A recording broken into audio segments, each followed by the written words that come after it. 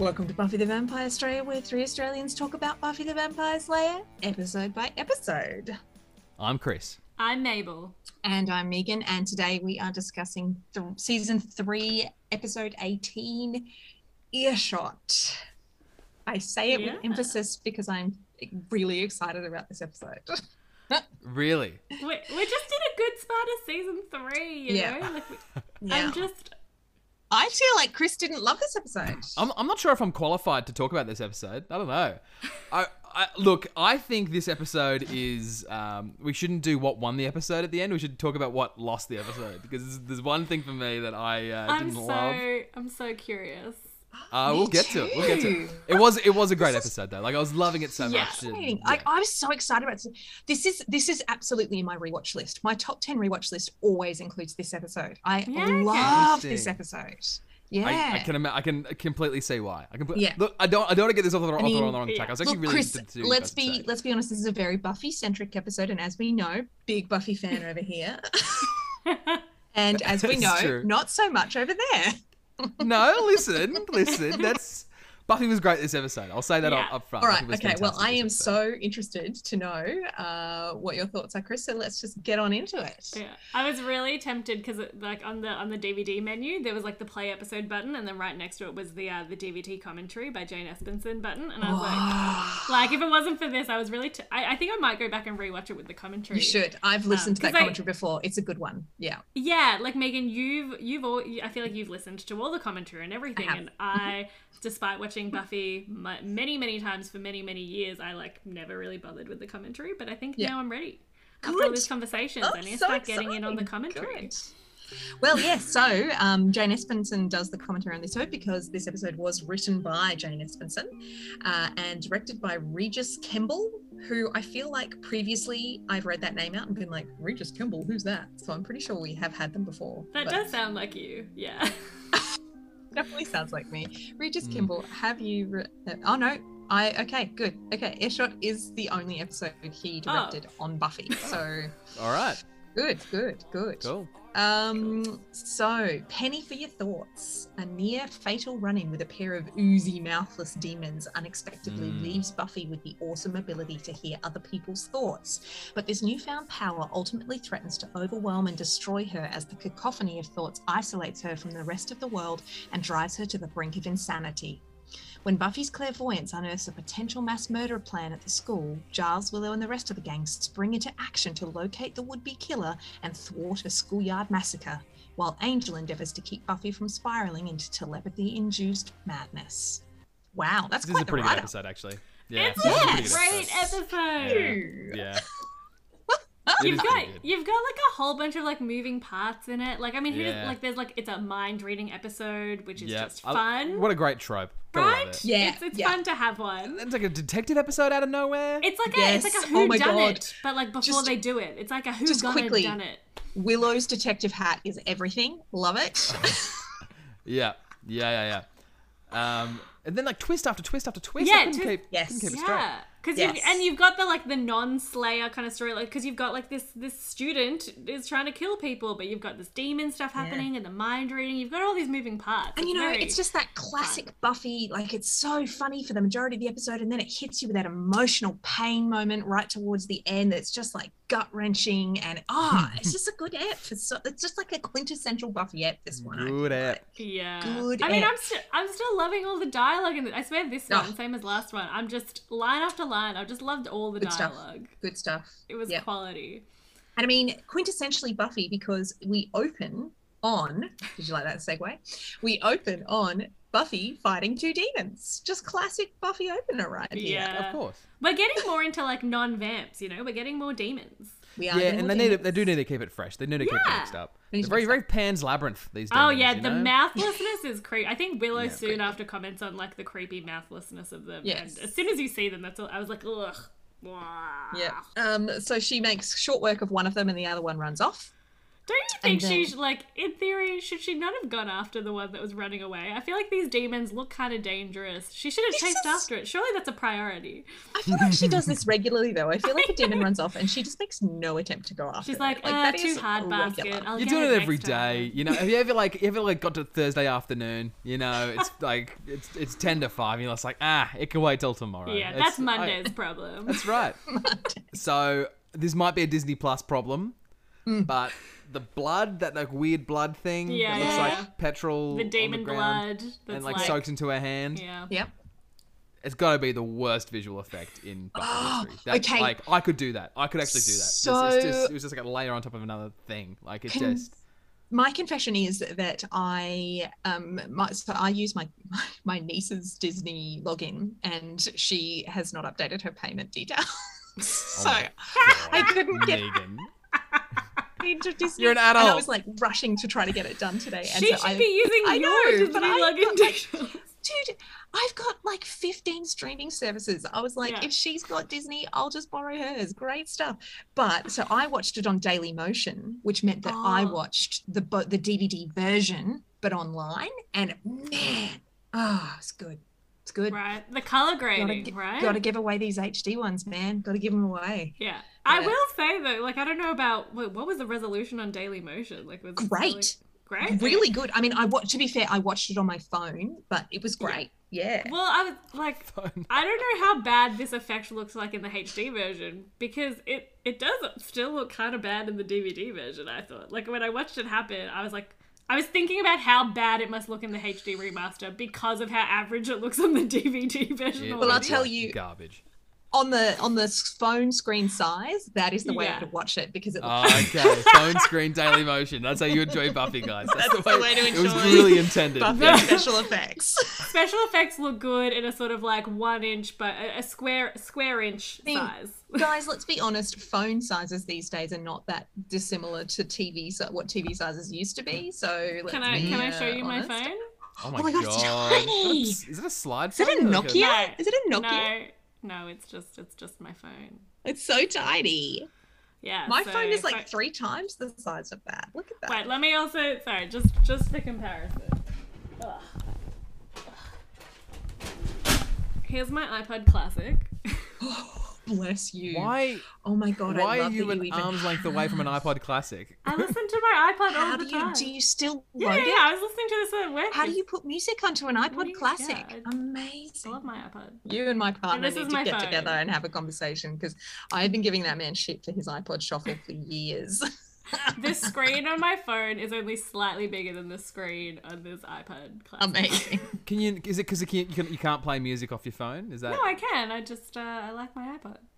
Oh my god, you're gorgeous. I love it. Anyway. I love it. Anyway, back to the episode. next day we are at the library. The Scooby Gang are gathered to find out all the amazing things that Giles has found out about the mayor. It's nothing. He has found out nothing. Mm-hmm. And then we get this great moment where Wesley then arrives to tell everyone about all the things that he has found out about the mayor. It's nothing. So we know nothing. I just love the progression of this whole Giles Wesley relationship that we're seeing kind of slowly develop episode after episode. It's getting kind of good. Like the sass between the two of them. Sass, yeah. Yes. Wesley coming in, like what took the rest of the minute? Giles is all like touche, but then he like backhands Wesley again about how little he has, and they still kind of look like twins. Like it's like Giles and mini Giles. Like it's just a hilarious dynamic. And it's still kind of like in the background of the episode. Like it's not, there's no like specific time dedicated to it. It's just how they function in the background. So I'm going to mention this now because I can't remember when it's said, but there is a moment where Giles refers to Wesley as a Burke. Does everybody know what that means? Thank you. I made a note of this because I was like, what is a Burke? So in Cockney rhyming slang, as we know, a word is replaced by a rhyming word, usually with a two-word phrase. So Burke comes from the rhyming pair Berkeley Hunt. So I'll leave you to figure out what word Giles was calling Wesley. Oh wow. Oh my god. That's However, the etymology of the term is now completely lost on anyone using the term in Britain, and so it's entirely inoffensive. It actually just means twit these days, but technically it originally meant something else entirely. How are you doing? See you next Tuesday. Oh Gosh. See you my next gosh. Tuesday. This is some good Buffy trivia we've touched on. Literally, I made a note and I may have forgotten about it. So I'm so glad you brought that up because I did wonder. So we head into the school, hallways, and there's some chat, and Willow and Buffy talk about Angel and Faith, and Willow gives Buffy more advice. Like, Willow is nailing the best friend role at the moment. In this moment. She does a lot in this episode. No, she does get a little later on. No, I mean, she does a lot of advice in this episode. She does. And then, but later she's all like barely listening to Buffy and all like, woohoo for Percy, and just not paying attention. Yeah. This whole like basketball hype in the school, kind of random, right? Yeah. Well, I must confess, it wasn't random to me. I'm like, this Hogan dude, evil, evil, evil. I wrote it down. Evil, evil, evil. You were ready. I was so ready. I'm like, school shooter. Yeah, Hogan, man. Look no further. It's him. It's him, officer. I know. It's him. I think Buffy's gotten a lot trickier. Like in the first season or two, it would be Hogan. That's it. Yeah, if right. they introduce a new character, it's him. It is what it is. Yeah. But now they're getting real tricky. They're like sidestepping and throwing dummy passes. It's, This very one has confusing. a lot. Like you so definitely many. didn't see any of this coming, right? No, nothing. Yeah, Not a single twist or turn. No. Yeah, it is a good episode for that. Yeah. Yeah. About, like, again, I feel like in this episode, because you and I, Megan, we discussed a bit about the whole, like, Angel Buffy needing space at the end of the last one. And I feel like we're talking about it a lot in this episode as well. We are. And I think it just, like, this whole conversation that Buffy's having with Willow about it, how she's got to, like, she's essentially just talking about how she doesn't trust Angel and is worried that he actually had feelings for Faith, which I think is what was kind of bothering me about her wanting space at the end of the last one, because I was like, is it just that she's uncomfortable having seen that? Because in theory, if they're in this, like, in a good, trusting, loving relationship, she shouldn't have any doubts about Angel. She should just have, like, discomfort maybe over the situation. And so I think this is bothering me, that it kind of is just like a sign of a weak relationship like is. in their relationship. Yeah, like if she doesn't actually trust him. So that's good. kind of She's what pretty bothers me in immature. this whole She's pretty thing. young still. Yeah, exactly. Like when we get to the end where he's like, you could just ask me things, and I'm like, yes, like in an adult relationship, but I guess that's what happens when you choose a 16-year-old. Remember pre-adult relationships when you were just like, oh man, the miscommunications. I literally forget. I had a boyfriend who literally, we broke up because each of us thought the other one was going to call us over the summer and neither of us did. And so then we were just like both sitting there pissed off because the other one wasn't calling. Oh my God. For a second, I thought you were going to say the exact same thing as me, because my high school boyfriend, we broke up because we both thought the other one was breaking up with the other person. It was an accidental breakup. Oh no, classic. Did you both, like, did you realize and then end up staying together? We realized 6 months later, and we had a little like cry on each other's shoulders in QV food court in the city. But then I think still more miscommunication, because I don't actually know. We there seemed to be this implicit assumption that it was too late by then, but I'm not really sure why. But oh my God, that's hilarious. So anyway, yes, Willow is off to the basketball game, as Willow says, everybody's going. Willow, Xander and Oz and everybody. Who else is her everybody there? Because that's it. That's their whole group. Yeah. Amy? Is Amy going? Is she bringing Amy along? Amy. Yeah, we haven't heard from Amy in a while. It's a pretty brutal conversation. She's like, everybody, and then like, too bad you're patrolling. Like, it's really cold, you know? Like, it's not already a sore spot that Buffy has to patrol. Dick move. Willie? It's like a super dick move. She's a bit too bad you're patrolling. Yeah. Meanwhile, Buffy's hand is itching all through this episode, this scene, and she suddenly realizes, so she goes to see Giles, and after a little research, he tells her that the demon's blood may have infected her. Infected? Giles, infect? Did she say that? Yes, I'm she completely said that. don't know what you're talking. Because Giles was like, you're repeating it like it's an iconic line. I did not even notice it. Giles stopped halfway through saying infect, and she's like, infect. Giles, infect. Infect? And he's like, yeah, sorry, infect with an aspect of the demon, you know? And she's like, oh, okay. Yeah. So then we head to the pep rally. And look, a couple of things here. How do we all feel about Xander getting possessive of Cordy? I was like, Xander, classic possessive jealousy, but in the same sentence trying to reduce her to looks and like basically trying to diminish her whole worth as a human being. Like, it's everything about his interactions with Cordy in this episode just make me want to punch him. Gross. Yeah, it's bad. Gross. Yeah, Gross. look, I've spent time with exes after everything, and I've been Did you guilty cheat of on them, probably worse Chris? That is true. No, I did not do that. I did not. Did do that. they? That Did is the fair. relationship end because you cheated on them with your best friend your whole life, and then you proceed to get possessive of them when they show an interest in somebody else? I've got nothing No. to say. Let's move on. And then You did question that you never had to date them in the first place because there are people that look better than them, and like, why else would you choose someone like if she's nothing but good looks in the first place? This whole scene really annoys me for so many reasons, because then we get Buffy trying to talk to Willow, and Willow is like basically just barely acknowledging what Buffy is going through and just like completely distracted by Percy of all people. Again, really random, this whole like pep rally basketball Percy like thing that Willow's going through in this episode. Yeah. And then not only that, but plants the seed in her head that maybe she's going to grow a penis because the demon might have been male. Seriously. I thought it was pretty funny though, because like the fact that she was so like disjointed from the conversation, and then her eyes just light up and was like, was it a boy demon? It was pretty funny. But Buffy takes Willow's advice and heads over to talk to Angel / try to read his mind. Question: do you think the way that Angel is sitting there, do you think that he can like sense something within her that's like probing his mind? Like, is there actually something that's like the way mind control works? Not mind control, the way clairvoyance works, right? The way her mind gathering people's thoughts work. Do you think there's almost like a mystical energy that goes inside people's brains and takes the thoughts out and puts them in Buffy, and therefore Angel can kind of feel, because the way he's looking and sitting, it's like he can sense something touching him but not working. It's weird. It's a weird moment. So I don't know. I'll fill this one. No. Yep.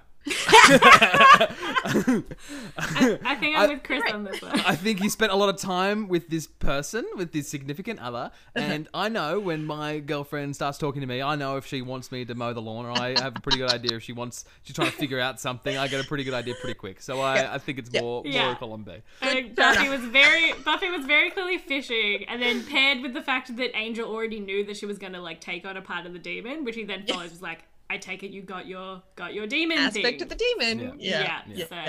Good. I don't think there's this. Classic Megan overthinking it. Does Buffy look really tanned in this episode? Yeah. I mean, guys, phone screen. I got no idea.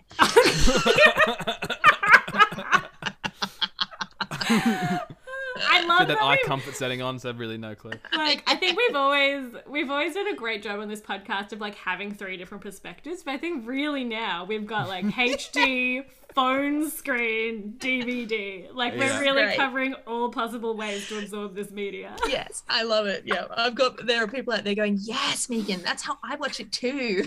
Probably, quite probably. So anyway, next day at school, Buffy is like excited by her skill, we think.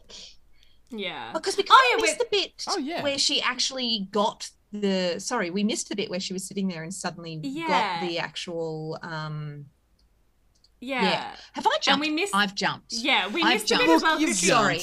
I jumped. You did jump. Yeah. Because there's 2 angel scenes, isn't there? Yes, I missed it. I missed the angel scene. That first angel scene was her patrolling, and she looks in the mirror and he's not there, and then turns around and is like, I should have known you were there because I couldn't see you. Yes. That's the scene that we just did. Sorry. The vampire mirror gimmick is like... It's great. I love when they play it for laughs too. Yeah. Sorry, yes. So that was that scene. Yeah, which I was think happy to again... leave it. Well, again, just like coming off all like the Buffy Angel having issues about the whole Faith thing. She's really cold to Angel in this moment as well. Like I think just coming off, she's very accusatory and tries to just like act as though he is after Faith instead. Like it's really. Her reaction to like the Faith stuff is very insecurity. teenagery, you know, just very like insecure, and which surprises me because Buffy's so self-confident. But I guess she's still just a girl at heart, you know. And it's just like, because she's like, are you tracking me or are you tracking Faith? And he's like, obviously you. And so that's a good thing. I'm like, why are you tracking us? Like, why is it like good for you to be tracking me? Like, why do I want that? Yeah. Oh my God. Yeah, God, seriously, you're happy about your boyfriend continuing to stalk you? This is not a healthy behaviour. And I'm like, these are the options. Are you stalking the girl I'm jealous of? Are you stalking me? Like, higher standards, people. Yes. So then we go to the school and the gang are all talking about the game that was awesome and then pretend like it wasn't when Buffy's around. And then Buffy hears Xander's thoughts. And that is when she realises that she has an aspect of the demon. Sorry. Yeah. I completely skipped ahead.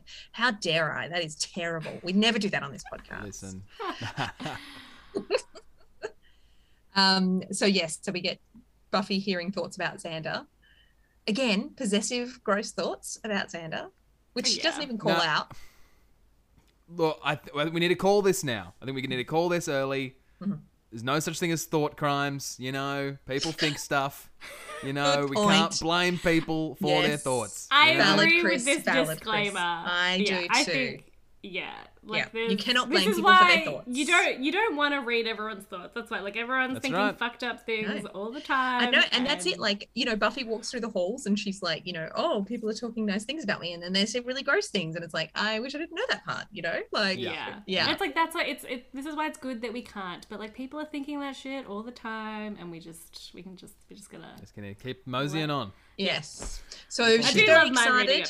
She's very excited, and Giles also thinks it'll be a great skill for combat, but Buffy has other ideas.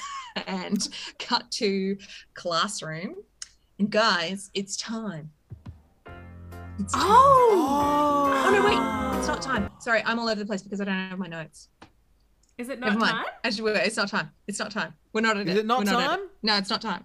I was going to do it, and then I changed my mind at the last minute. Because my alarm went off. Yeah, me Megan. too. My alarm. I had my alarm. My alarm went off in this scene as well. All right. Okay, well, I'll do who I think you think are thinking of.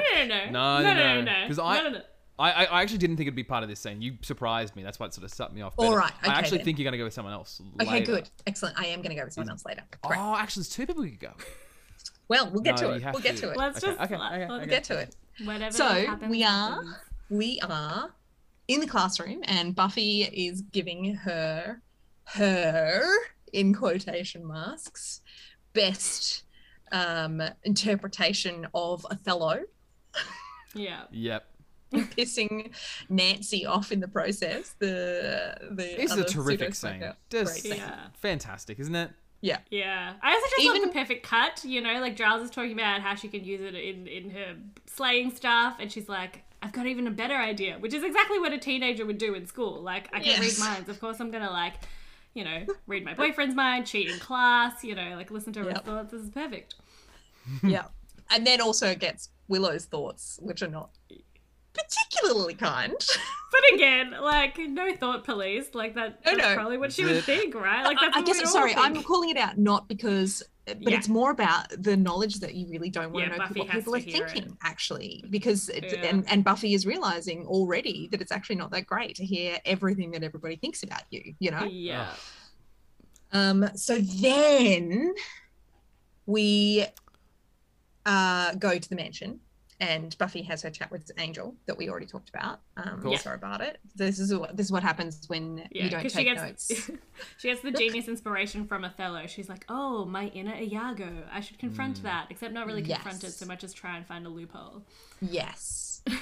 And so next morning they meet up the whole gang meets in the library, and they all find out that Buffy can read minds. And again, oh my God, there's just so many good scenes. Like, you know, that classroom scene was great. This scene is so great. Each of them individually having their little thoughts. And Chris, can we officially say that Wesley is definitely still crushing on Cordy, please? Because remember last episode you were all like... Okay. Oh no, he I've does been not thinking feel about comfortable. this. He does not I've been feel thinking comfortable. about He this. is 100% Yeah. in there. I think we all need to take a deep breath and realize that we can't keep heaping shit onto Wesley and Cordy if we're cool with Buffy and Angel. All right? Buffy and Angel is about 10 times worse. But like, maybe are more. we cool with Buffy We and Angel? aren't. We I talk feel about like it all the time. we give them though. shit all the Yeah, time. but we're also pretty cool with it. You know? Yeah, We I don't give it shit as much as we do this. But this is more No. that traditional teacher-student. I suppose so. You know? that is fair. But Angel's But also, like, also- what, 160? Older? 243. And Okay. I mean, See, that's Cordy pretty old. is not his student and also is Yeah. pursuing it. So, you know, it's not really on Wesley. It's fine. It's I mean, all also, that. we don't know how old Wesley is. He could be pretty young. Like, he I think could be he's pretty, young. I he think could he's be like- like 21, 22 or something. I think I feel differently about that at a different time. Why is that? You know what I'm saying? I'm trying to think. I mean, he is very young seeming right now, but what I Yeah. will say is he's very young seeming right now, but I think it's just naivety. I think he's probably more Yeah. likely in his later 20s, possibly That's even his true. early 30s. That seems Yeah. more likely and consistent with Yeah. him, Yep, I yep. think. You know, given Yeah. like he'll have been through the Watchers Council. He's obviously gone to high school. He's done university. He's then done Watcher Council training. Then he's had He to would spend be some older. time, you know, proving that he has the ability to then take over being in charge of Slayers. That's my reasoning, and that's my only Yeah. reasoning. No, it makes perfect sense. Yeah, it actually makes good sense. Good point, Megan. It's all I the actually reasoning I agree. really need. Thanks. Spoiler-free Really, podcast. really makes Yep. sense that Spoiler-free podcast. it makes perfect sense to me, actually. So, yeah. Good. Excellent. Great. Spoiler-free podcast. Yes. Can we? How perfect is a mind reading episode as an excuse to highlight Cordy?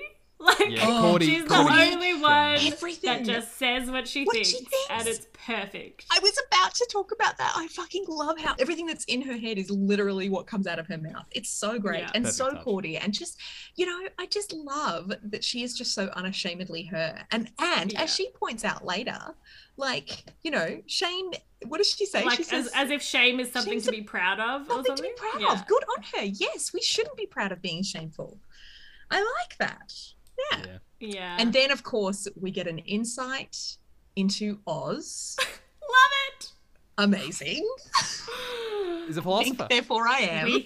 We think, therefore she is. I cease to exist. We all cease to exist. So much good from Oz. I love it. I Oh, love I it. love Oz. And then Xander has to tap out because all he can think about is sex, and then think about sex with Buffy because he's a man. And I'm not policing that thought because, you Yeah. know, that is just fine. But it's just more how funny it is, the interaction and Yeah. interplay between it. And he's just like, yeah, I got to go. I can't think about Yeah. anything but sex. And Wesley being all like, let's control our thoughts. Oh, Cordy. Yeah. But I think as right before that, I think as Wesley points out, knowing that Buffy can read their minds, Yeah. it like makes them think about the things they especially don't want her to hear them think about. For So sure. Xander's, it's probably like extra hard for him to not think about sex with Buffy even, because that's like the worst possible thing he Yeah. can think about at that moment. I agree. I totally agree. No, and it's Yeah. well done and it's well played like that. Like I didn't even feel gross about it. I think it was just Yeah. it's so Yeah, obviously yeah. what he would think about, you know. And poor Willow being all unsure, and Buffy's all like, "Don't think like that." And she's like, "I can't help Can't it." help it. Yeah.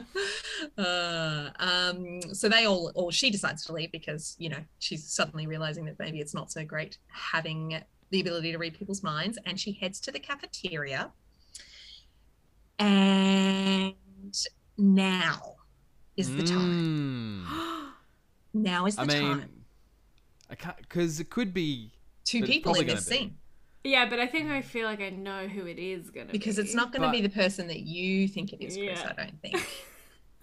Well, let's find out, shall we? Because it's time to read out minor character. I really love it because you don't know who it is this time. This is Because great. he's been in other episodes, but like It's not him. this is a big episode for him. It's not him. Okay. I'm not choosing him this episode. Instead, I choose. Will we ever get to hear about the Ballad of Jonathan? Maybe we will, Chris, one of these days. But not today. Maybe it'll be, who knows? Like, you know, I mean, I have certain ways that I do like to do these things. Maybe it'll be that. I don't know. Jonathan is going to die. You've heard it here first, ladies and gentlemen. Jonathan's head is on the chopping block. I give it one season. Next season, episode 18, Jonathan's dying. Episode There you go. 18, season 4, Chris prediction.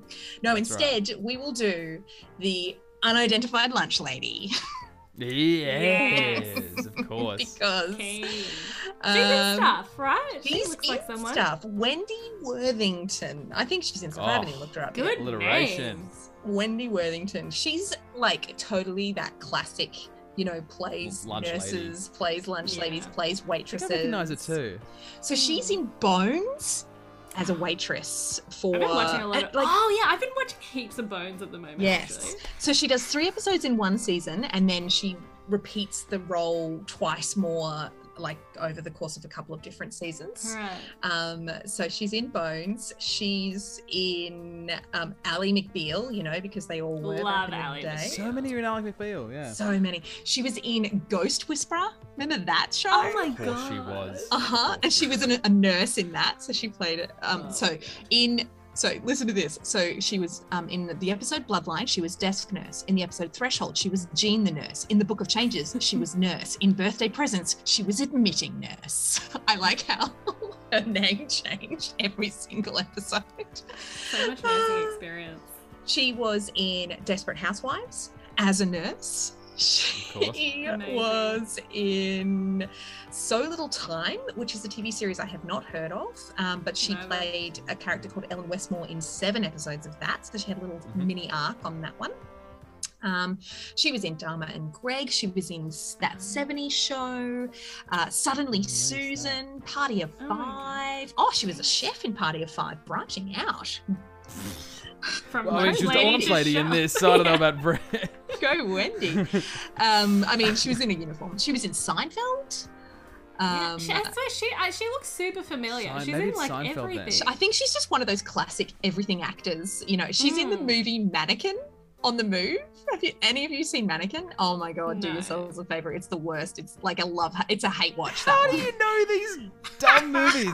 Mannequin on the Move? What? That sounds made up. It does. It How have should you be. seen all these weird... Oh my god, late because I've 90s had When movies? do too many you things. watch this crap? I mean, you know, I had a lot of time on my own, guys. I had time to kill. She was in Sabrina the Teenage Witch. yeah. I mean, she's just literally been in like Everything. so many things. So she has 100 credits to her name. Not bad. Oh, wow, okay. Wow. Yeah. Yeah, She's I mean, good. we've had more. Oh, she was in Two Broke Girls more recently. Oh yeah. But yeah, like these are like high she's just- quality credits. she's like, a these are very workaholic. popular shows. She's in Crazy Stupid Love. She gives Oh Cal my God, the I love tour. that movie. She gives Cal a tour. I don't know when, but look out for Okay. that. Probably of Whoever his gives like Cal a tour. his like maybe cheap new apartment that he has to move into. Possibly, yes. So she's in Yeah. that. And yeah, so she's just in so many things. I just felt like I was just like, man, that is one of those classic, oh my god, I know that woman from something. Wendy women. Worthington, a Wendy. worthy Oh, name that man a character. Very well done. I see what Very you did well there. done. I see what you did there. I see what you did there. So yeah, that is this week's Name That Minor Character, you guys. I love how Awesome. even as I went to do it, we didn't know who it was. I mean, Mabel did because she knew it wasn't. She knew it wasn't Jonathan. Yeah. Not yet. Not But yet. yeah, speaking Not of. yet. So I mean, great name that man a character. Good job, Wendy. Yeah. But speaking of Jonathan, Jonathan episode. Jonathan episode.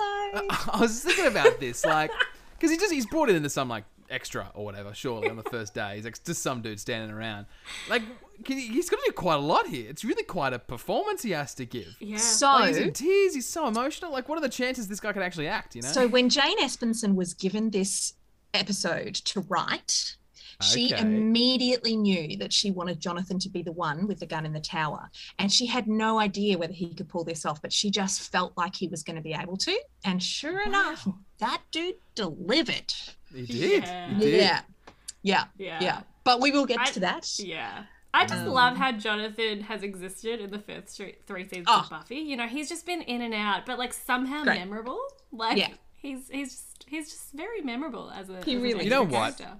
I do wonder if I would have recognized him if it wasn't for you guys. Because you guys were always like, it's Jonathan. And I'm like, huh? What, is this like a guy? He's just like dude with hot dog. Like, yes, I definitely feel like the first time I watched this, it was years before I realized. And so this is the thing with the extras on Buffy. So actually there was quite a lot of the extras who were the same extras for a really long time. And a lot of them did end up getting little bits here, little bits there. And some of them built careers off of that. But it was really a thing where they did have extras who came back again and again and again. And some of them were rewarded for that with extra little lines and bit parts here and there. So yeah. And it also just gave that sense that it was the same people that you were seeing in the background, you know? Oh, for sure. And like doing stuff like this and like using Jonathan, who has been in previous seasons, is way better than just like, here's Hogan. He's really important, remember? Yes. Like, yeah. Yes, definitely. Yes. Yeah. I think especially because I think you're right, Chris. Like, we've probably highlighted Jonathan more than he would have been naturally. Although I do kind of remember, I think in the first one or two, I think we deliberately tried not to, and then we just couldn't resist. I think we started talking about him more. Yeah, it's because we were hopeful that you had already noticed him by this point. But you're also right that you've just made me realize that, this episode throws so many red herrings out, because Xander did that classic thing at the beginning of the episode where he was all like, oh, Hogan, blah, talking about Hogan, and you're like, man, they are setting this guy up to be something, you know? Seriously? Yeah. Is Hogan coming back? Is Hogan in any other episodes? Look, this is a spoiler alert because I can't remember. Okay, cool. I don't recall him coming back. I don't recall him coming back. Yeah. But like the Jonathan thing, it works so well, like if you're watching it for the first time, because his whole thing is that like no one sees me, no one notices me, which like as the extra so far would normally be true if you know, you weren't watching it with this podcast where we talk about him all the time. Yeah. But and even with him having done a few bits every now and again, like this is the first time that, and what I love about that is that because he's kind of a bit of a nothing character and we've seen him come and do nothing, like little bits here and there, you just do not see it coming that it's him, which is genius, right? And again, kudos to Jane Espenson, because I think that's one of the reasons she chose him, because it like comes out of nowhere, because you've seen him be these like small lines here and there in every other episode. So you're just like, oh, here we go, a bit of Jonathan time, yay. It's just great. It's brilliant. It's so well done. Nail it. Yeah. So, but at this point, all we know is that Jonathan just doesn't expect anybody to even notice him, which is very sad, but, you know, just kind of pretty standard for the old quiet nerd. And I say that with experience. That's not true. I can't say that because I was in all the musicals, so people always knew who I was. Yeah, you weren't quiet, is that one? I wasn't quiet. Yeah, I remember high school. So I was actually on Tinder once, and someone matched with me, and like they seemed like a total random, but apparently they went to high school with me, and they were like, I know you from all the school concerts. Oh my God! It was crazy. I used to get that. Like people used to. I was in a musical. Actually, I just recently watched it because I just had all my a bunch of my videotapes converted to digital files. So I've just been rewatching one of the musicals I was in high school. And in grade 11, I was in a musical called Lillian, which was about a schizophrenic who, you know, goes through the trials and tribulations of being diagnosed with schizophrenia and then has a relapse and then comes good at the end, kind of thing. Spoiler alert. You'll never see it because it's a total like local musical. But the like throughout the musical, the Lillian who I played gets all these voices talking to her all the time. And so literally for a year afterwards, all these little grade 8 shits would follow me around school on my way to class and be like, Lillian. Oh my God. So oh my God. annoying. It just used to fucking piss me off. Anyway, we're completely off track. What are we talking about? Oh yeah, so in the cafeteria, things are building, the voices are getting worse. All of a sudden it's just this cacophony of sound and Buffy's losing it, but then cut, complete silence, and we hear, this time tomorrow I'll kill you all, which is great.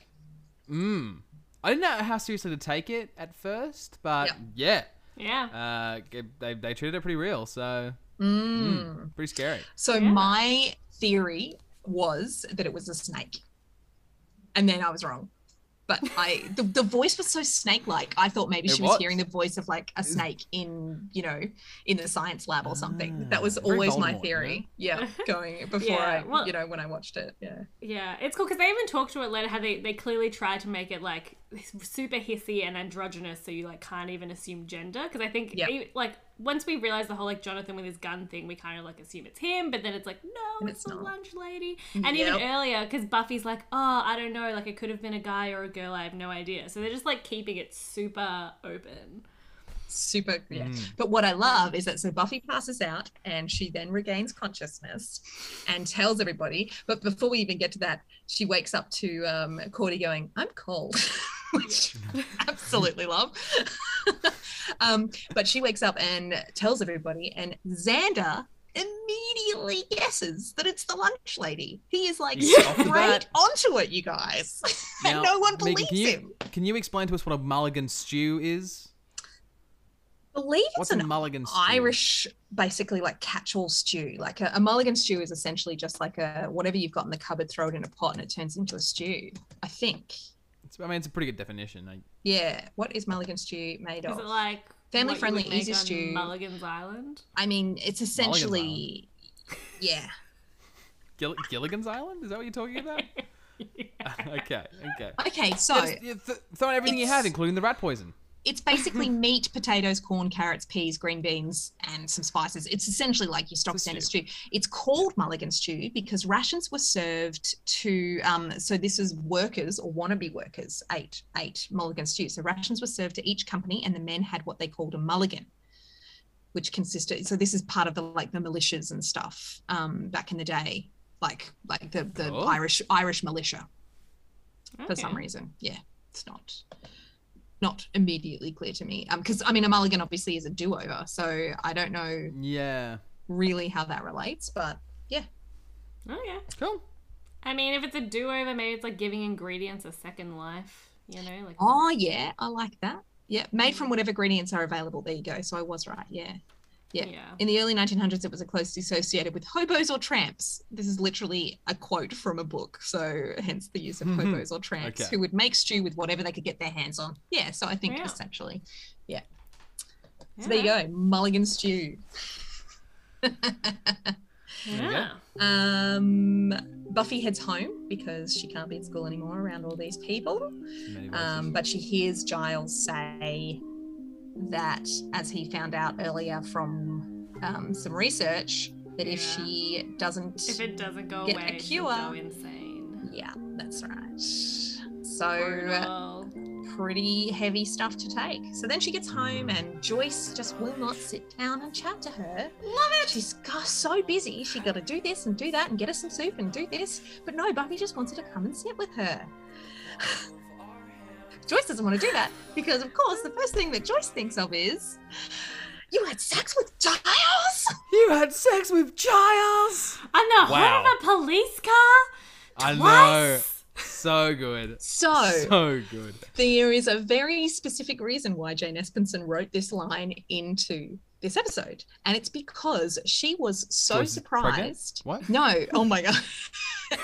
Giles obviously is then going to come and join the family and adopt Buffy. Yes, naturally.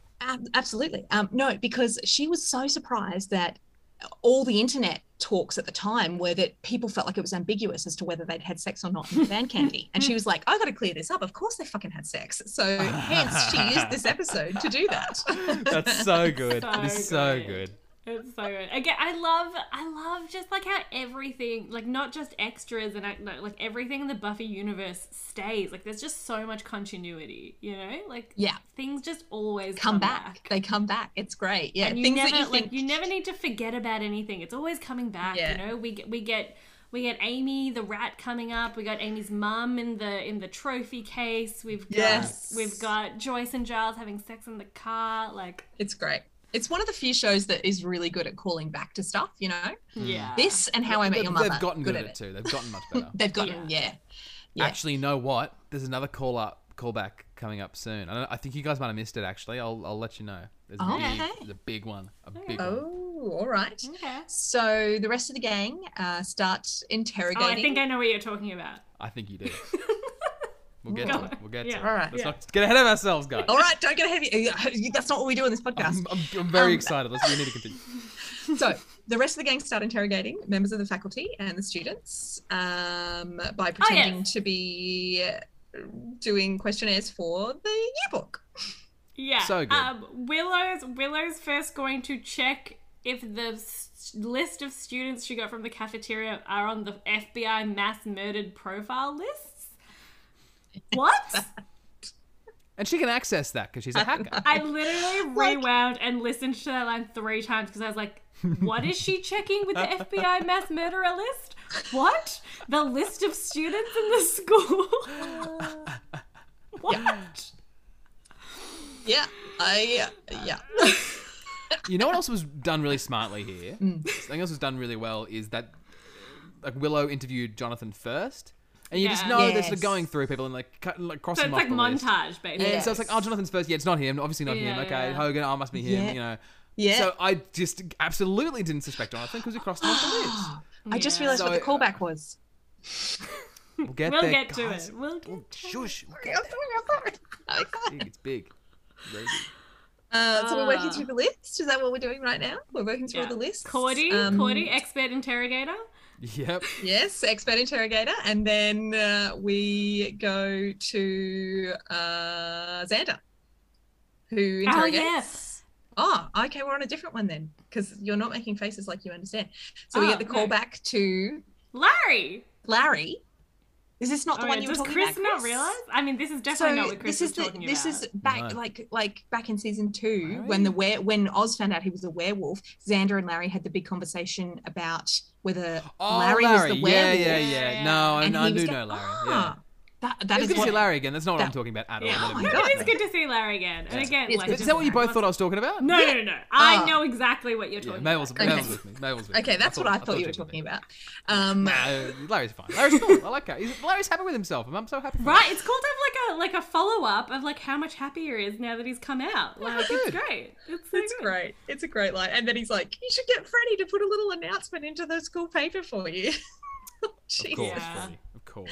Also, I don't know. I feel like better advice is to choose like a safe space and group of people that you know will accept you and tell them first. And also like the fact that Xander feels like it's possible that Larry might just put that announcement in for him. I'm sorry, you do never do someone else's coming out for them. That is not cool. Yeah, and I don't think Larry was even suggesting that he would do that. I think Xander was just being extra paranoid. Larry seems like he's in a really healthy, respectful space and would never out I think that's right. else. I think that's right. Yeah. Freddie's not. We can't even find Freddie. So at this point, Chris, were you thinking that Freddie might be... I'll read my notes. It says, I say, gotta be Hogan or Mr. Beach. Is it Beach or Betch? Beach. Or Mr. Beach.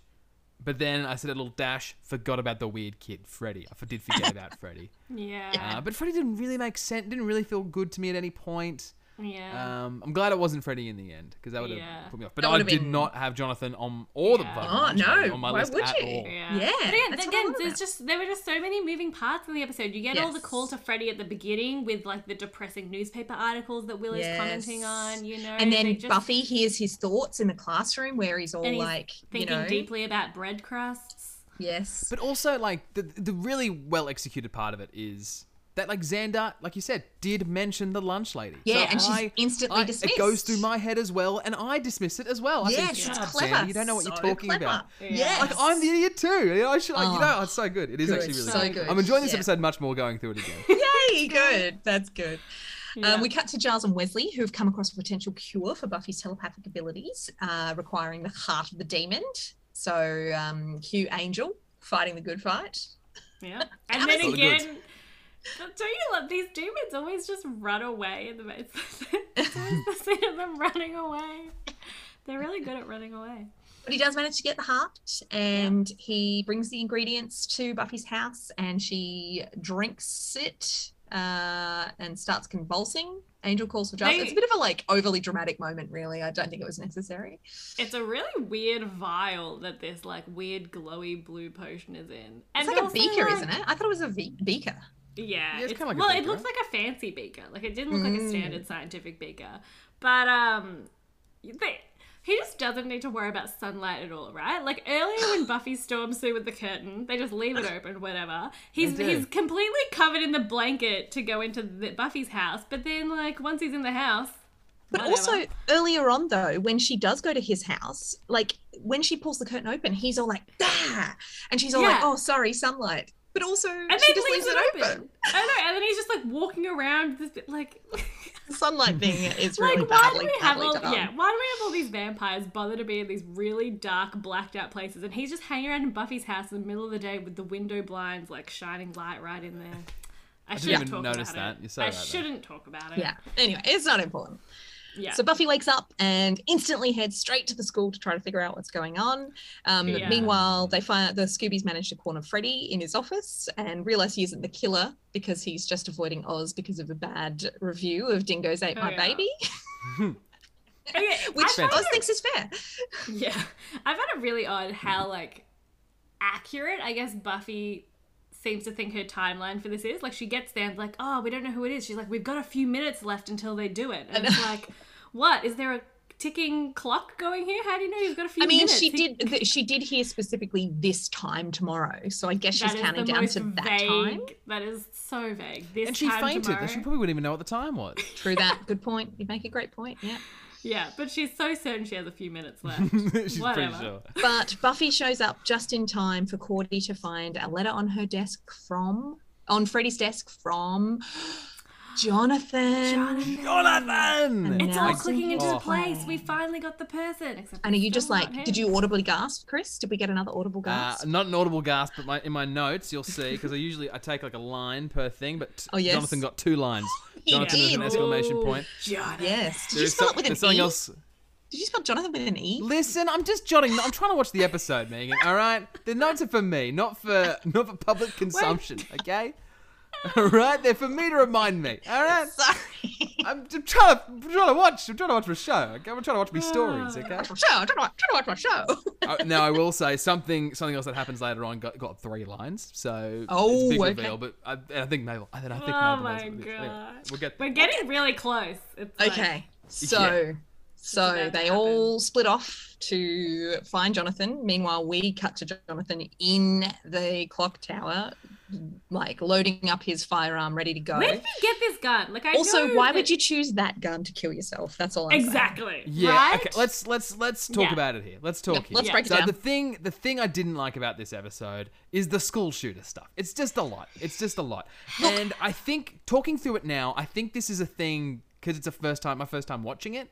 Like, I thought, like, for a good chunk of this episode, I'm like, oh, okay, so they're trying to find out who's going to shoot up the school. That's what we're doing here. We're going to find out who's shooting the school up. And then, So- like, Jonathan's doing the gun thing in a clock tower, which is such a cliche Chris, as well. But put it into perspective. So this episode was actually delayed, right? It actually came out after the finale in the end because it literally was supposed to come out, and a week before its air date, the mass shooting at Columbine High School happened. I was going to bring this up because I thought it was insensitive doing it 4 months after the Columbine shooting. No, it actually was written well and truly before the Columbine incident, was Right. shot and ready to release, and then a week before it came out, Columbine happened and they So delayed was it. it supposed to be in season 3 or where was it placed? I mean, yes. So it's placed correctly now. So this is where it was if it had been aired properly. But when it originally aired, it didn't show until after the season finale for season 3. So no This one episode saw just pulled. Nobody Yeah. saw this episode. Nobody saw Oh, this episode wow. when it was supposed to happen originally. It came out 4 months later, after, like, well and truly after the finale, everything, because they right. waited. Yeah, 2 months after the season 3 Because finale. I will say, in my mind, I see the release date's like September or something. 4 months after the shooting, and I'm like, Sure. oh, is this the idea? Because it'd take about Yeah. 4 months to do an episode. Yeah. Oh, it's a good idea for a show, and like that was Yeah. my perspective. But No, like, This is a even little bit even better. in the episode, they talk about how like it's not actually that unheard of for like a school Even type then. shooting. I know. And I Yeah. think that, like, watching this from the beginning, I'm like, we're rewatching a '90s show, and like mass school shootings are still a very much a thing worse than, like, honestly, they have More one than every ever, week, really. you know, like, it's like they do drills in schools yeah for kids to ready themselves for mass shootings. This is what It's- Americans live with. It's It's horrific. ridiculous. And it completely is horrific. watching this episode and having them talk about it, like, you know, being all like, you know, like, I think there's a line where Xander and Cordy are talking and you know, Xander's all like, I still can't believe that somebody brought a gun to school, and Cordy's all like, and, you know, I actually wondered if that scene was added after. because it feels like it was very much, because she's all like, yeah, because that never happens in American high schools, bordering on trendy at this point, says Oz. And I mean, it was almost played for laughs at that point, because in a way people did still laugh about it back then. Like, it was just like this tragedy that was like, how could this possibly have happened? It'll never happen again. And now you would never see this kind of episode in a TV show, I don't think, because it's just it's not a joke anymore. It's not. Yeah. I mean, it was. So when I joke joke, about what lost the episode for me, it's just so. This, This. Sure. Yeah. And but seeing it, but now that you know the context, like literally, this was made and written well and truly before Columbine, and then was due to release, and then they pulled it, and that's why it came out when it did. Yeah. It's very interesting context. Yeah.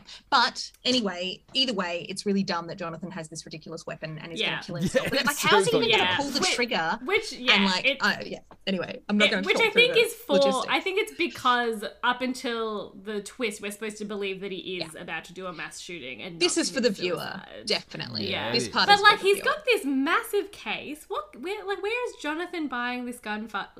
Like, it's probably his parents have one. Yeah. This is America, Mabel. This is America. I know. Everybody has a fucking gun. Seriously, grandmas have guns. I know. So does everyone just know? Because Buffy's also very comfortable, like, disarming it. Like, does everyone just have gun skills? What is this? Yeah, Buffy does have some mad gun skills. Yeah, she grabs it, no hesitation. Like, just like pulls it. I don't even have the gun terminology to describe. Guys, oh my god! I have just figured out what comes back. Because before Buffy gets to the clock tower, how does she get there, guys? How does she get there? Sees him, because she sees him up there. She sees him. She's like, running up looking the stairs.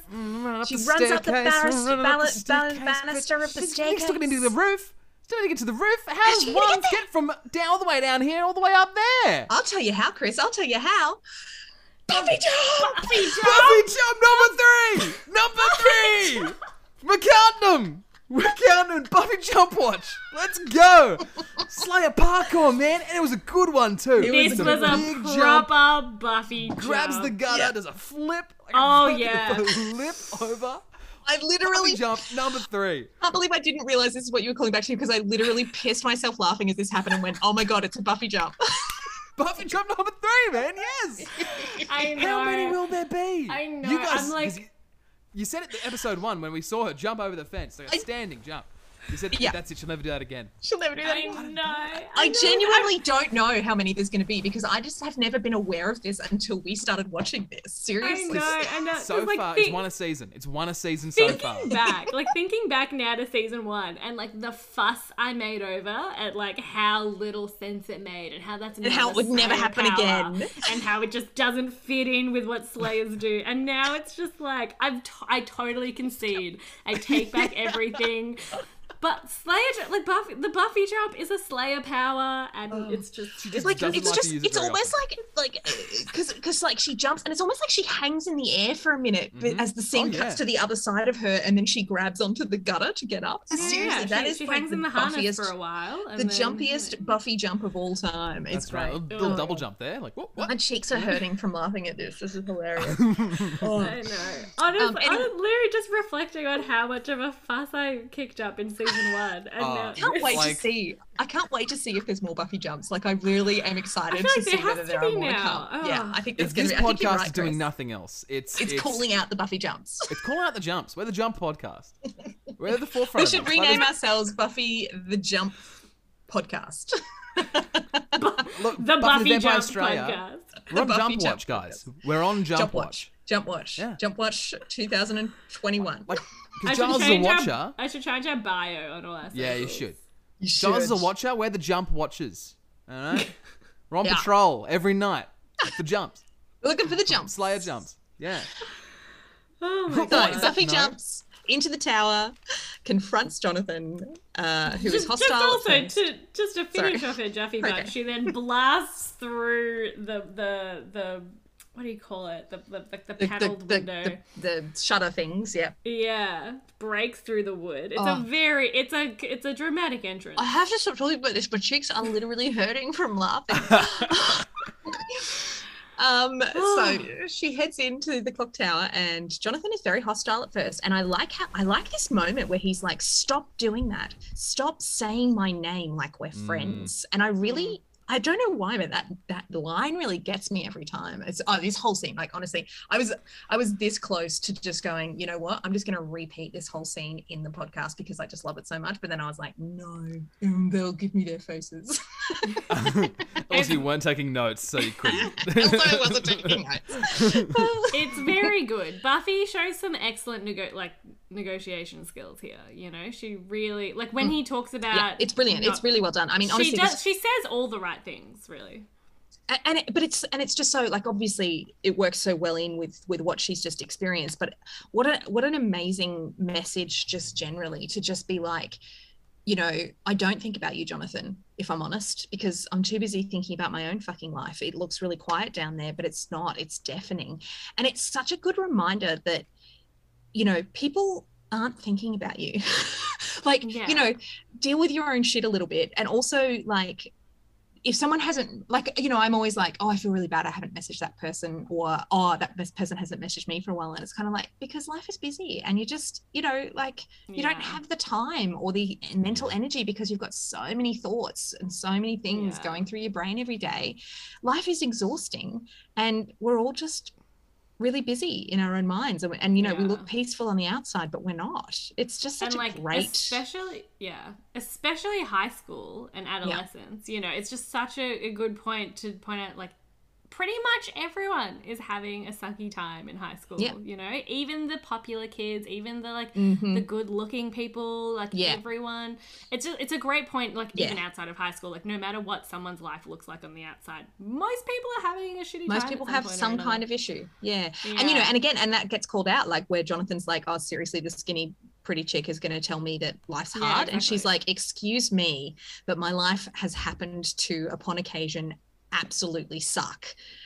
You know, and that's right. He has no idea what she's been through. He sees her and sees that she's pretty and, you know, has friends and laughs a lot, and just assumes that everything is hunky-dory in her life. And he has no idea that she's saved the world like 4 times from an apocalypse at this point. Stabbed her boyfriend through the heart. Yes. Send him to hell, all the things, honestly, Jonathan. And then I just love that, like, they're talking and they're standing next to each other, and she's like, you know, I could have taken that from you by now, and I'd rather do it this way. And, like, he hands over the gun. It's just, it's a great scene. It's a really excellent scene, this one.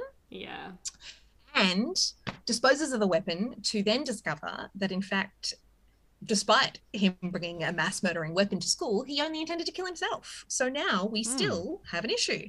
But never mind, Xander to the rescue. He knew all along. He what did you make of this, Chris? What a twist. What a twist. I did not see this coming at all. At the very end, you know, you thought Jonathan was twist enough, right? Yes. Like, you thought we'd done the twist part. We were at the end. But no, I just love the reveal. Big, like, you know, Xander walks into the cafeteria, picks up the Jell-O, and just stops and looks. And she's just got this giant tub of things with rat poison written. It's a great prop. It's such like an Acme cartoon scene, you know, like a Looney Tunes. Like, he stops, his jaw drops to the ground, almost like you could see this in cartoon form. And then, like, the lunch lady wielding a cleaver chases him into the cafeteria. You know, like, it is a cartoon scene. Again, this is why I was saying earlier that for me, this is this quintessentially Buffy thing, right? Like, we've just had this emotional journey with Jonathan, and then cut to literally Wile E. Coyote and and the Roadrunner chasing each other through the cafeteria. You know, like, it's bloody brilliant. I want to see someone animate this into actual, like, cartoon version. I think it would be really funny. That would be great. Yeah. And then we get to hear her voice, and she calls the students vermin, and very clearly sounds like the voice from the beginning, which is great. Yeah, she does. I really like that touch too. And so Vermin is angry at everyone for, like, coming in and eating every day. And Buffy's just like, clearly logic is not gonna work in here. It's a cafeteria. So Buffy rightly just punches her in the face and knocks her unconscious, as she should. Hellmouth, man. Hellmouth. Hellmouth. Hellmouth. Yeah, I mean, we never know what happened. Like, what happened? Did they arrest her? What happened? I don't know.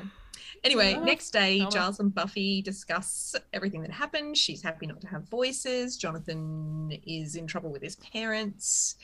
They decide they're gonna do some training, and Buffy's on board as long as Giles isn't too busy having sex with her mother. Beautiful. And Giles walks into a tree. That's my favorite. Good. And that's how the episode ends. We need to gift that and just like send it out. Like Giles walking into a tree. Repeatedly walking into a tree. Yes. Oh my god. Yes. Also, just quickly, she dunks on Jonathan for being 3 feet tall. Just I hated such that. a cheap shot, man. Like, it was really lame. Out, She goes through this whole like mind reading episode to clearly like get the nice dose of empathy to have that conversation with Jonathan, because she's only like, who knows how much Buffy realized this before this episode, but like now she's finally learned that everyone is suffering. Yeah. And then Giles even comments like, "Oh, nice to see that it hasn't had any like permanent damage on you," because she just makes fun of Jonathan being 3 feet tall and why she'd never go to prom with him. she just like, what am I, Saint Buffy? I can't believe you find this so funny. You're the problem, Megan. It's just You're the problem, Megan. It's so like this fucking dude just I opened agree. up. Is about I to agree kill with you himself. guys. I love her line where she's just like, what am I, Saint Buffy?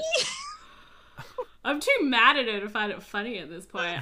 It's such a shitty thing to do. I hate it is this shitty. Stupid, perpetuated, like, girls don't want to date guys shorter than them bullshit. It's dumb. Like, it's so dumb. stupid. Yeah, because it makes men feel bad too, because then, like, men have a complex about it as well then. Yeah. You know? And also this weird thing where, like, you know, not everyone, but, like, a lot of women still want to date guys that are specifically taller than them, and they get this whole, like, complex if they, as women, are too tall because they're afraid they won't find a guy that's tall enough, and then, like, they feel self-conscious wearing heels because they don't want to be even taller, and they don't want to be taller than the guy that if they miraculously found some guy that is still taller than them, and it's just, like, a whole bunch of bullshit. I recently got really disappointed, actually, because I bought these insanely high-heeled boots, and I was really excited to, like, be this boss that towered over my boyfriend, and I was like really disappointed that still with all of that height I was still shorter than him. Oh my god, how tall is this man?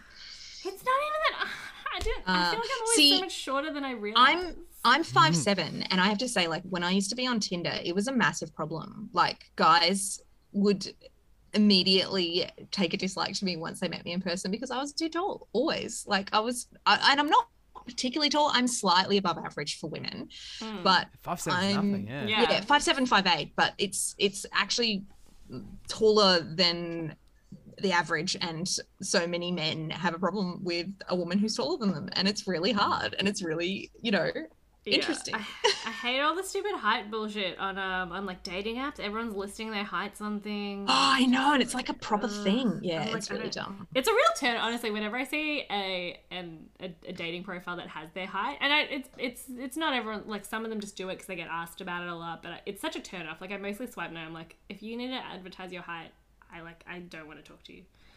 It's just a turn off. That's it, guys. End of episode. Boom. Death count: 2 demons, 1 killed by Buffy, 1 killed by Angel. Yeah. I suppose. Yeah. That's it. Cool. That's it. So apparently, oh my god, I'm just reading that scene where Giles walks into a tree. Not in the shooting script. Last minute addition by ASH, intending to provide the scene with comic relief. That is a Tony Head original idea right there.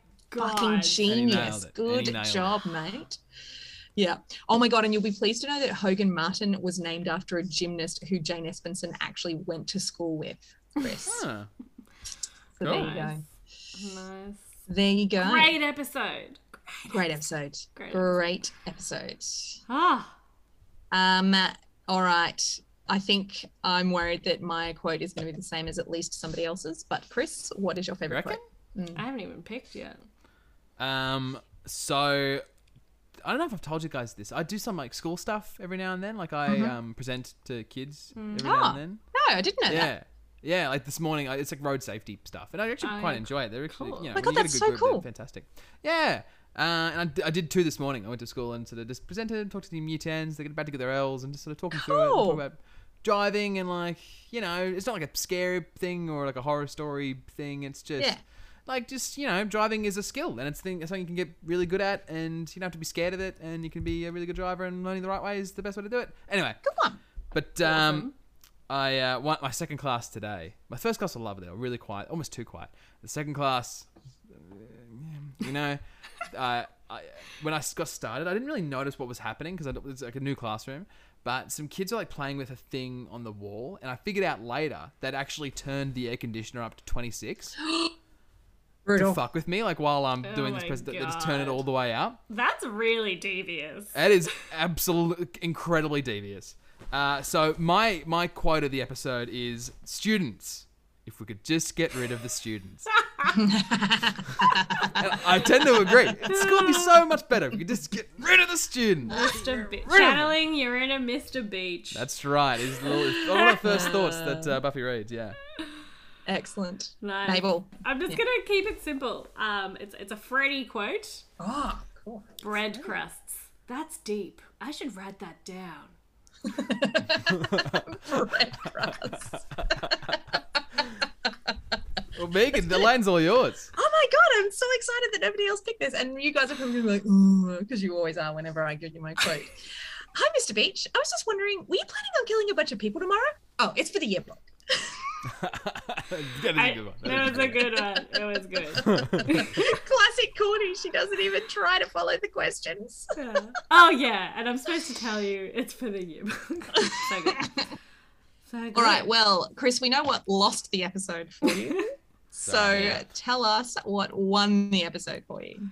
For the first time ever, I've got it written. I wrote it down. Like, I was really impressed by Buffy this episode. Like Buffy herself. Oh my god! But then she jumped. It's gotta go to this Buffy jump. Buffy jump number 3, baby. Buffy jump number 3. She was great, but then she jumped. It's the Buffy jump number 3. Man, I always pick the jump. You gotta pick the jump. it was almost Buffy. Almost. But then she's still getting it in some form or fashion. But it's really the jump. It's the jump. It's the stunt woman who did that jump, you know? Thank you, stunt woman. Oh my god, I wish I knew her name. Anyway. Oh my gosh. Mabel. Yeah, no, I think honestly through talking about it, I'm gonna give it to the final lunch lady rat poison thing. Oh, yeah. good. I think talking through the cartoonish humor of it just made me relive it and realize how like her with the cleaver, the whole scene, Xander coming and flipping over the tables, the rat poison, the look on her face when he sees her, just that whole rat poison scene wins it for me. Yeah, totally get it. Great, love it. I mean, guys, it's pretty obvious. I'm going to go for the emotional pain, aren't I? Like, it's my jam. That scene is killer. I mean, I think about it regularly. It's actually like one of those episodes, one of those scenes of Buffy. The moment between Jonathan and Buffy. Sorry, I thought you were talking about the jump still. Sorry. Oh. The emotional heart of the episode, really. The jump. She thinks about it often. She thinks about it all the time. No, I mean, I appreciate the jump. The jump is awesome, but no, I got to give it to Jonathan and Buffy. It's a great scene. I think about it regularly. It's all good. Yeah. So, guys, that was my first episode with no notes. Yeah, I mean, I could have been convinced you did have notes. Couldn't tell the difference, to be honest. Thanks. It's better than some other episodes with notes, I think. It's more coherent than notes. others. I mean, if you need to save the time, just go for it, man. You know, because honestly, I have so many random thoughts and I write too many of them down. So at least this way I only remembered the good ones. oh yeah. That's one way. Yeah. Anyway, very cool. Good. So, Chris, tell us where we can find you. Check us out on Pool Boys Recommends, Pool Boys Comedy on Twitter, Facebook, Instagram, all that stuff. We're rounding 100. We're almost at episode 100. Wow. Yeah. What are we up to? It's How many come episodes? I know, I was have just we thinking done? we should count. I don't know. I can tell you when the 100th episode is. Yeah, just right. There's 144 episodes in the whole season. The season 5 finale is the 100th episode. Ages. Yeah. That's what happens when you pause every 5 years. Well, but yeah, check us out. What am I doing this week? Oh, I'm talking about watches. That was a weird one. But I had to watch a movie called Finding Jesus last week. That was fun. No, and so just quickly, are you talking about Wesley and Giles this episode? I'm so No, hoping like you would go wristwatches. there. You know, Like ones you okay, whatever. I'm talking about the Jump Watchers, guys. Not the Council of Watchers. Not the Jump Council Watchers. of Watchers. The Council of Jump Watchers, guys. So. Sorry. And of course, Us, Buffy Straya, all Hell the yeah. socials. Check us out. Send us a message, email, comment, like, subscribe. You know the drill. That's us. been some great Twitter play lately. I've been vaguely aware of. I'm terrible at going on any of the socials anymore, but I do occasionally read stuff, and I'm like that creepy stalker who reads stuff but doesn't respond now. But I appreciate everything that gets posted and commented and written. So thank you everybody for doing that. We definitely read it all. I can promise you we read and like everything, even if we don't reply or reply. Mabel, did you see the response to last week's episode? Someone else knows the Sun Theatre. Oh, I haven't seen that. Yes. Oh my god. Amazing. Yes. Good. I'll check that out. Good. Cool. All right. Well, that's it. Thanks for joining us, and catch you next time. Catch you next time, guys. Bye. Bye, bye, bye. Australians watching Buffy. It's Buffy the Vampire Slayer.